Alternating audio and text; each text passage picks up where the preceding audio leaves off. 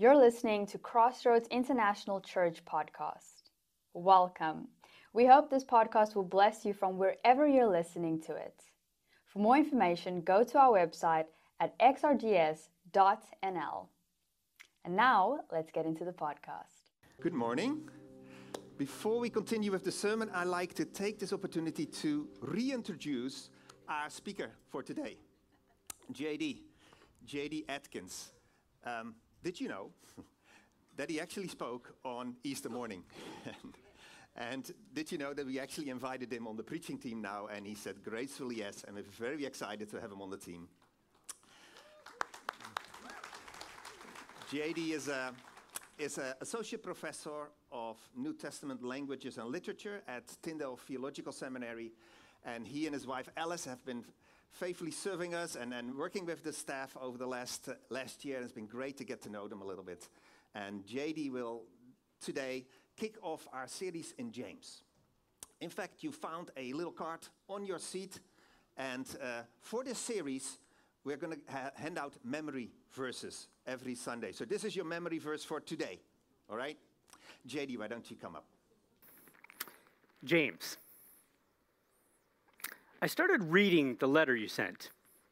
The first thing you say is, consider it a great joy whenever you experience various trials. Seriously, James? I've just lost everything. My home, gone. My job, gone. And you want me to consider it a great joy? I've had friends and family die, James. And you want me to consider it a great joy? I'm sorry, James. But you've lost it. You are out of touch with reality. Stop being a holier-than-thou religious weirdo and start living in the real world.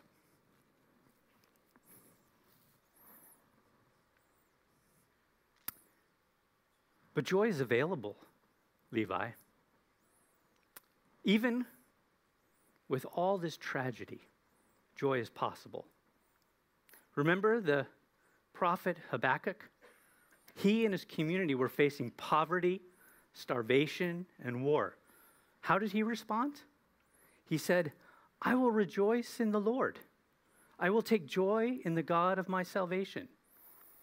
Yeah. One kooky old prophet from hundreds of years ago. What does he have to do with me? All right, Levi. But what about our brothers Peter and John? You remember when they were arrested and flogged by the Sanhedrin? How did they respond? They went out rejoicing that they were counted worthy to be treated shamefully on behalf of the name of Jesus. Okay, James, I'll give you that one. They did have genuine joy. Yeah, they did. And remember our other brothers? When the authorities came and plundered their property, do you remember how they responded?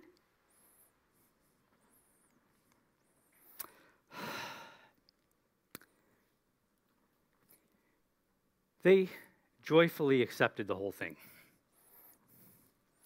Levi, these are not isolated incidents. Think about other examples in the New Testament, like Paul and Silas and the churches of Thessalonica and Macedonia and Galatia and Cappadocia and Bithynia. They all faced suffering, all kinds of suffering, bodily ailments, insults, extreme poverty, imprisonment, torture, yes, and even the death of loved ones. And how did they respond? They still had joy. Joy is possible, Levi, and you can have it too. Well, I hope you enjoyed my little fictional dialogue between James, the brother of Jesus, and the original recipients of his letter. But let me back up and give you a little background. Today, we are starting a new sermon series on the letter of James. And though it is a letter, a real letter, it's also a piece of wisdom literature, like Proverbs and Ecclesiastes in the Old Testament. And in this short letter, James drops a lot of wisdom on us. In fact, James drops a whole series of wisdom cluster bombs. But in order to understand them, you need to understand the original context. Verse 1 tells us that James was writing to the 12 tribes dispersed abroad. In other words, Jewish expats, or more specifically, Jewish Christian expats. These were Jews who believed in Jesus, but did not live in Israel. They were scattered across various cities throughout the ancient world. But they weren't just any kind of expat. They were a particular kind of expat. You see, that little phrase, dispersed abroad, comes from the Greek word for diaspora. James was writing to refugees.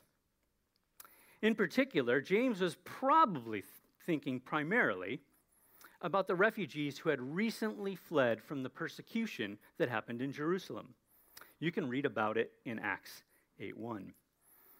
But this group of refugees was dear to James because they were his people from his home church community. Now, refugees experience profound trials of many kinds. Just imagine for a moment losing your home, losing your job, being forced to move to a new country where you live as a minority. And as sadly is still often the case today, minority groups back then were usually marginalized and oppressed by those in power. The rest of the letter indicates that these Jewish Christian refugees were poor people who were being oppressed by the rich. So many of them escaped one set of trials in their hometown, only to find another set of trials in their new environments. They escaped violence, but they landed in poverty. One trial after another. And it is in this context that James says, "Consider it a great joy, my brothers and sisters, whenever you experience various trials." Now, this might seem absurd or insensitive, but before we dismiss it, we should remember who is writing the letter. You see, James was no armchair theologian, writing from the peace and comfort of his ivory tower. Far from it. James, he may not have been facing the exact same trials that his readers are now facing. But it's because when the persecution broke out in Jerusalem, James didn't flee. He stayed put. He faced it. And then shortly after, famine and severe poverty struck the church in Jerusalem. You can read about that in Acts as well. So James actually had it worse off than his readers. In fact, because he stayed in Jerusalem, it was not long after writing this letter that James was brutally killed for his faith. He died as a martyr. Now, that being said, I don't want you to get the wrong impression that the kinds of trials that James is talking about in his letter are limited to religious persecution or socioeconomic oppression or something like that. Now, James in verse 2 says, whenever you experience various trials. The Greek word for various is a word that means a wide variety. James uses this word deliberately to make sure that you know his teaching applies not just to one or two kinds of trials, but to many, many different kinds of trials that we face in life. And the rest of the letter, you can see it deals not only with the trials of being poor, but also the trials of being rich. Not only the trials of physical pain from persecution, but the trials of physical illness. Not only the trials of conflict with other people, but the trials of losing loved ones. Now, James's goal is for us to get to the point in facing trials where we can consider the joy. But James is a realist. He knows this is not easy to do. When you're suffering, joy is one of the last things on your mind. James knows that what he's asking is pretty much impossible without some supernatural help. So one of the first pieces of advice that James gives is to ask God for help. More specifically, to ask God for wisdom. Now, if any of you lack wisdom, he should ask God, who gives to all generously and ungrudgingly, and it will be given to him. Wisdom is the main thing that you need to face trials. It's so much easier to face a trial if you're not left to flail in the dark of mystery. And God promises to give us fresh perspective on our suffering if we ask him for it. Amen. But right here, James also pauses to add a caveat. He says, "But let them ask in faith without doubting. For the doubter is like a surging sea, driven and tossed by the wind. That person should not expect to receive anything from the Lord." Now, when you place these verses in the context of the whole chapter, it becomes clear that James is describing two ways to respond to trials and suffering. Or perhaps to be more accurate, two pathways that we can travel when we face trials and suffering. There's the pathway of doubt on the one hand, and there's the pathway of faith on the other. Now, there's a diagram up there. It's going to be flashing back and forth on a few times, so don't worry if you don't catch it all right now. First, let's look at this pathway of doubt. It's really important to understand what James does and does not mean by doubt. Because if you mess this up, you're going to be led astray. First, if you go to God in prayer and cry out, "Why, O Lord? Why is this happening to me? It doesn't seem fair." That is not doubt. Let me be very clear, that is not doubt. In fact, that is exactly the kind of prayer James is calling us to pray. You see, if you lack wisdom, ask God for it. Asking the question, why? That's a wisdom question. It's a wisdom prayer that many of the psalmists prayed. And James is not just condemning such prayers.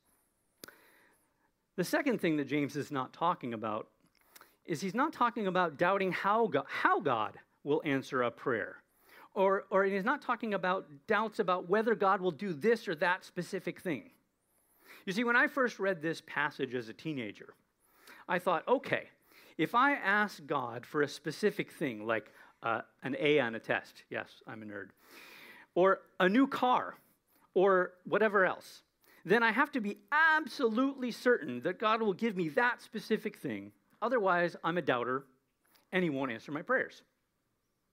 But see, that kind of name it and claim it theology is decidedly not what James is talking about in context.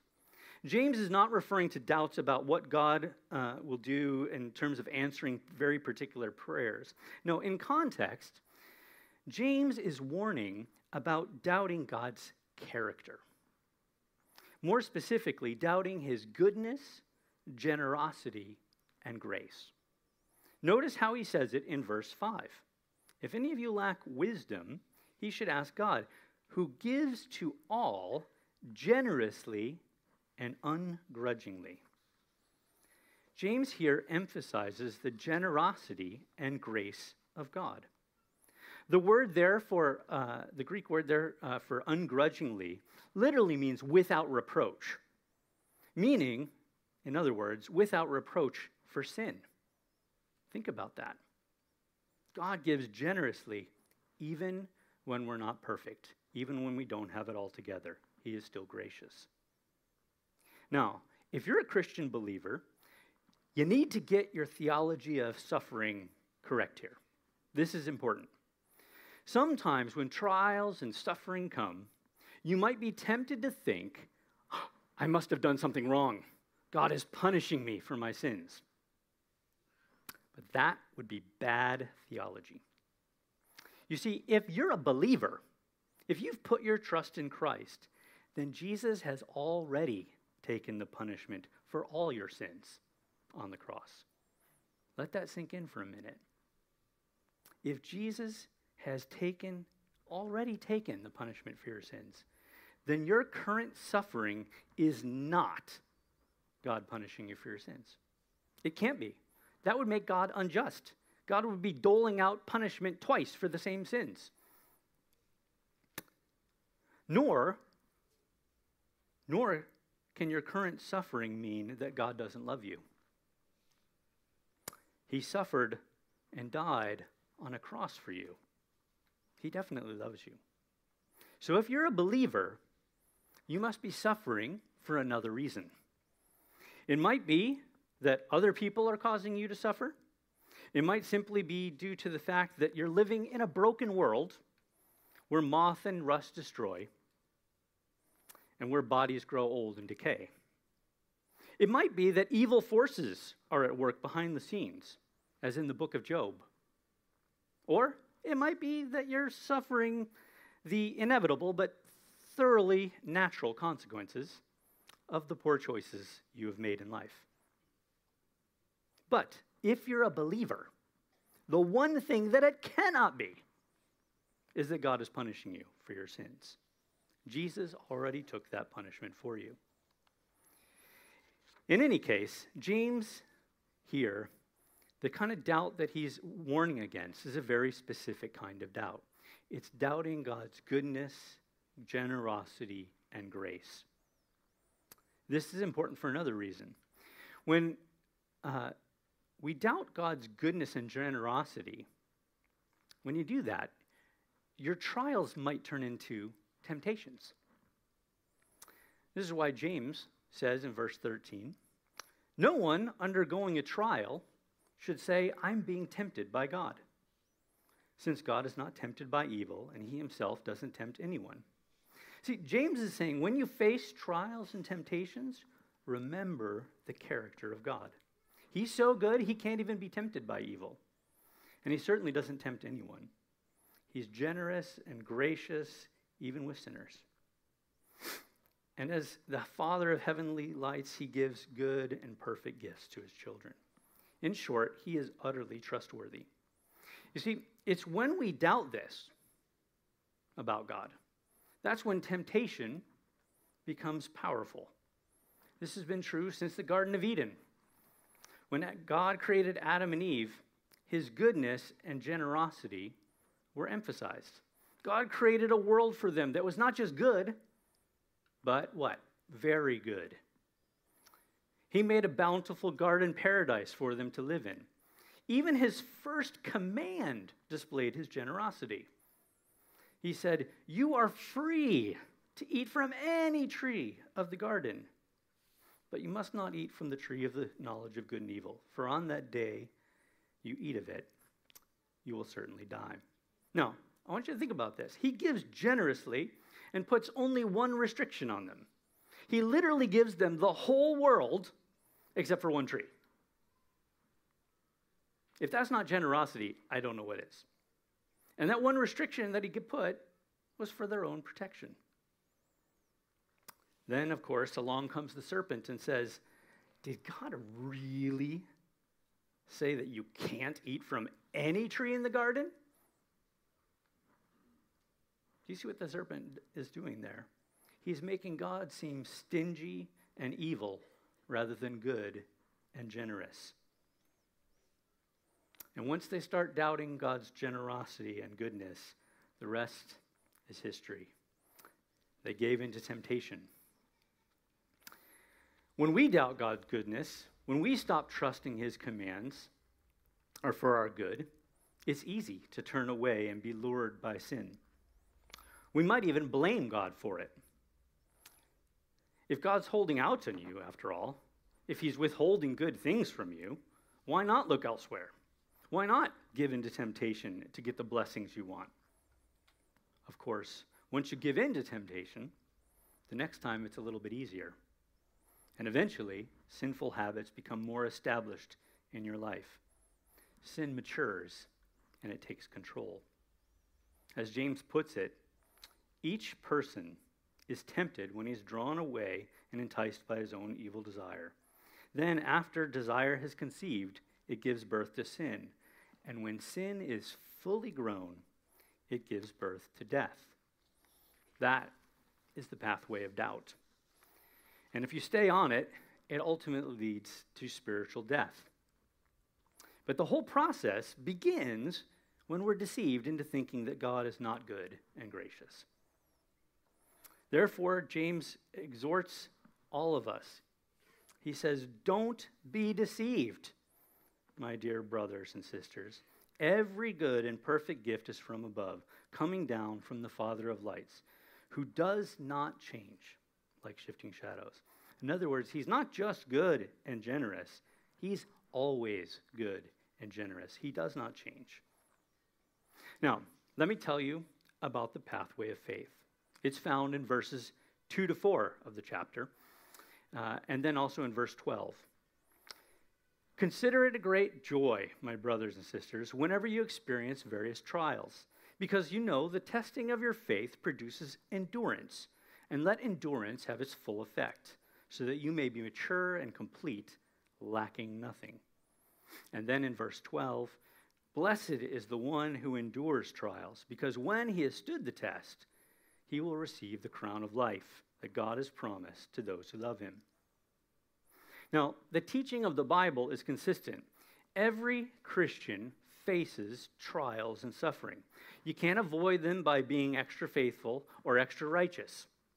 Anyone who tells you otherwise, James will say, that's a fool. The question is not if you're going to face trials and suffering, but how are you going to respond whenever they happen? Then there are two basic options: the pathway of doubt that leads to spiritual death, or the pathway of faith that leads to spiritual maturity and the crown of life. So let's unpack this second pathway. In verse 3, James gives us the first reason why we should consider it a great joy when we experience trials. He says, because you know the testing of your faith produces endurance. Now, you got to get this one correct here as well. The Greek word for testing there in verse 3 is a word from the world of metallurgy. Yeah, I'm going to have to do like a little lesson on metallurgy. What are you going to do? So don't think of it as a math test in school, right? It's not that kind of test. So James here is really, he's thinking about smelting. That's a fun word to say. Try it, smelting. Smelting is the process that you use to refine precious metals. So, basically, first you dig some ore out of a mine. And ore is a mixture of metal and other elements. And then you take the ore and you place it in high heat, a blast furnace of sorts. And that intense heat liquefies the metal so that it can be easily separated from other minerals and impurities. And as a result, in the end, the metal you get is pure, stronger, more resilient, more useful, more vibrant, and beautiful. But to make this process work, you have to make the furnace hot enough to push the metal to its melting point.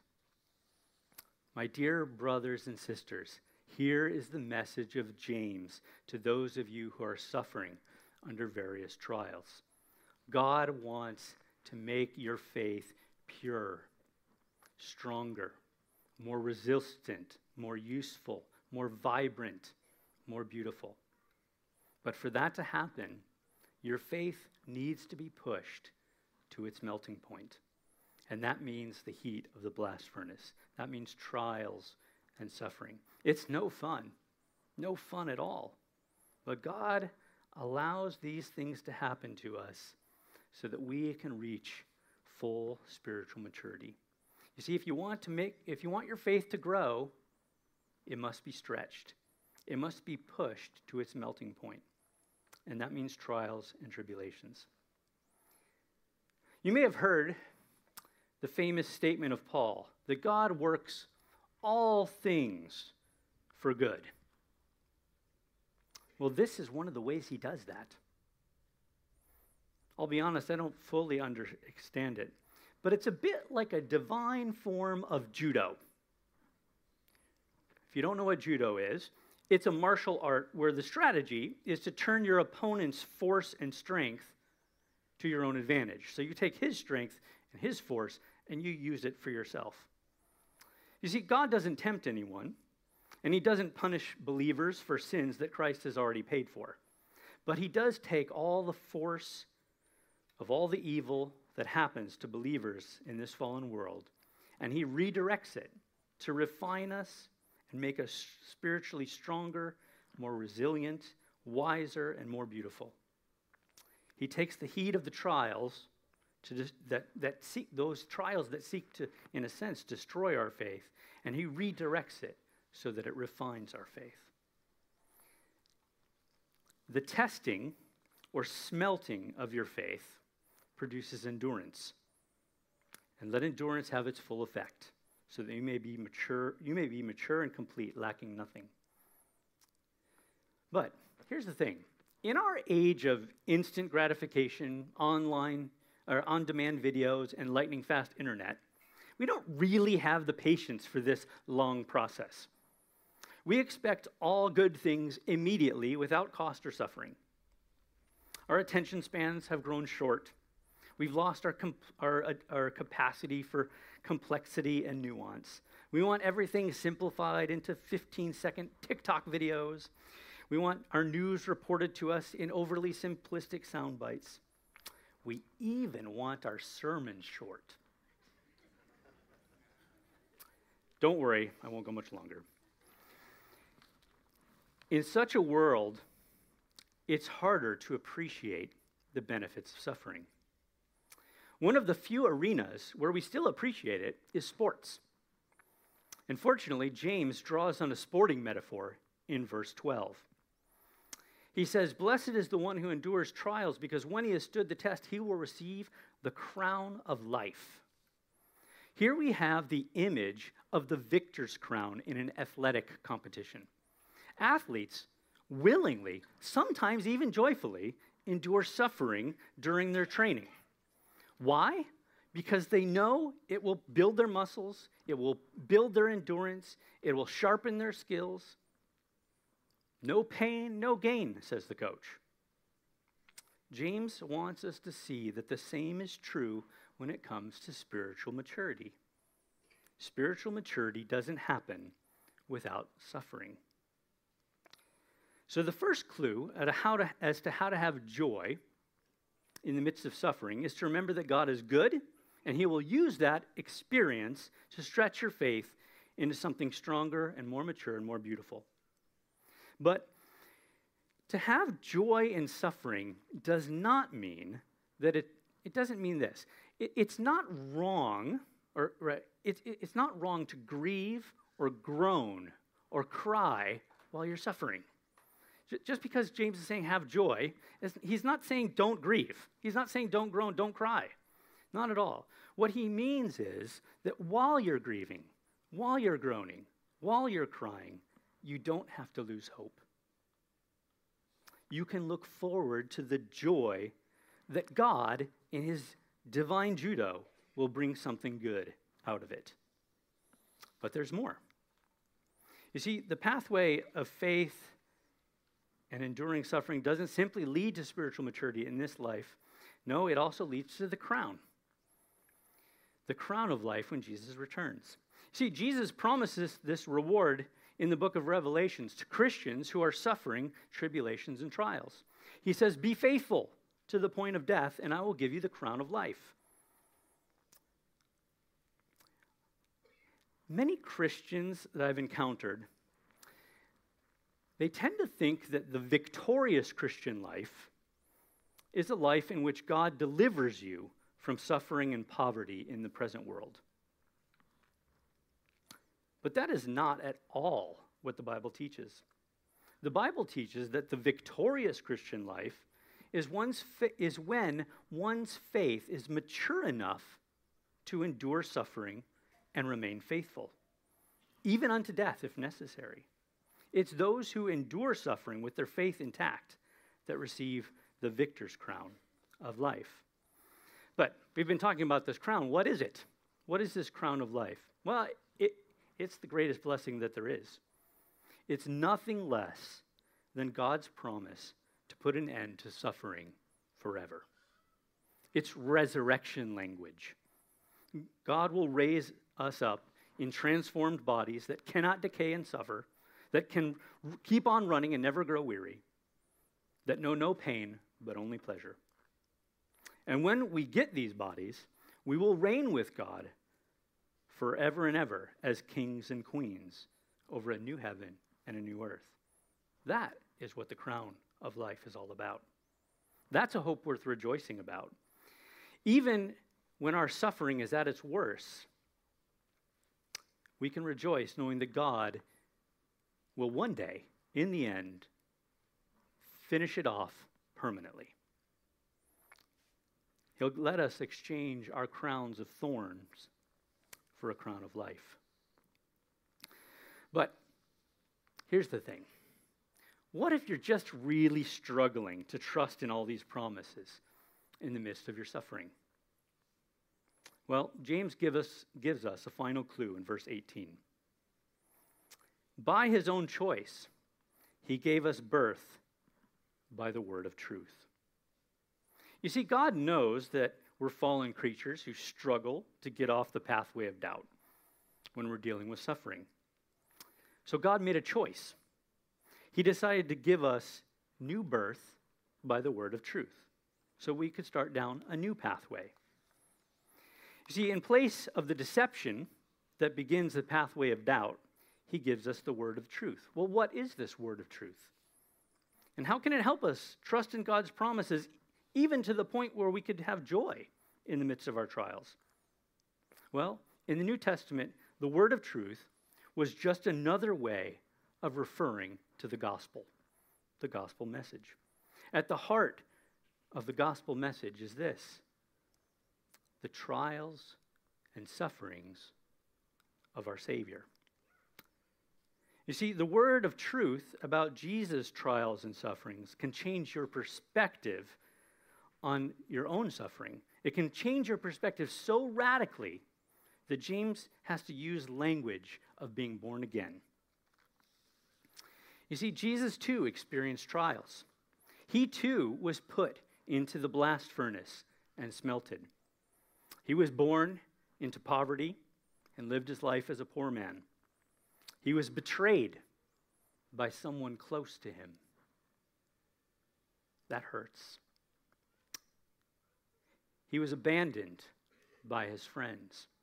That hurts too. He was arrested and falsely accused, tortured, publicly humiliated, and crucified. And in the midst of all of it, Jesus held on to joy. Hebrews 12:2 tells us that for the joy that lay before him, he endured the cross, despising the shame. It was the joy that made him endure. And that joy was you. He endured it all for you. He's not some aloof, uncaring deity who stands in the comfort of heaven and watches us suffer in the blast furnace. No, he's the kind of God that jumps in and suffers with us. And not just with us, but for us. Now, it's important, just one final thing here. It's important for us to note that Jesus didn't simply die on the cross. He endured it, despising its shame. Do you remember the story? The people all around, they were mocking him, taunting him. Jump down from the cross and prove that you're the Son of God. Then we'll believe in you. How tempting that must have been for Jesus. I mean, he could have quit, you know. He could have jumped down off the cross. He could have escaped all that terrible pain. But he didn't. He stayed. For the joy that lay before him, he endured. That, my dear brothers and sisters, is the word of truth. He wasn't just gracious. He was so generous, he gave his life. That is why there is no reason in the midst of your suffering to doubt that God is good and gracious and generous. If you went into the furnace and God used it for good, you can trust that your suffering in God's divine judo will be redirected for good as well. He stayed for you, friends. He endured for you. He did it for the joy, so that you might know that no matter what you are going through, your joy and your crown are guaranteed. If he endured for you, even when it cost him everything, you can be sure that he will make good on his promises in the end. And that is a word of truth we can celebrate anytime. No trial can take away from us. Lord, I ask that you would help us to receive this word from your servant James. Lord, we thank you for his testimony, his life of enduring trials and remaining faithful. Lord, we ask that you would help us to have joy, even when there's no visible reason to have joy. Help us to remember what you did for us. It's in your Son's name we pray. Amen. Thank you for listening, and we hope that you have a wonderful week. See you next time.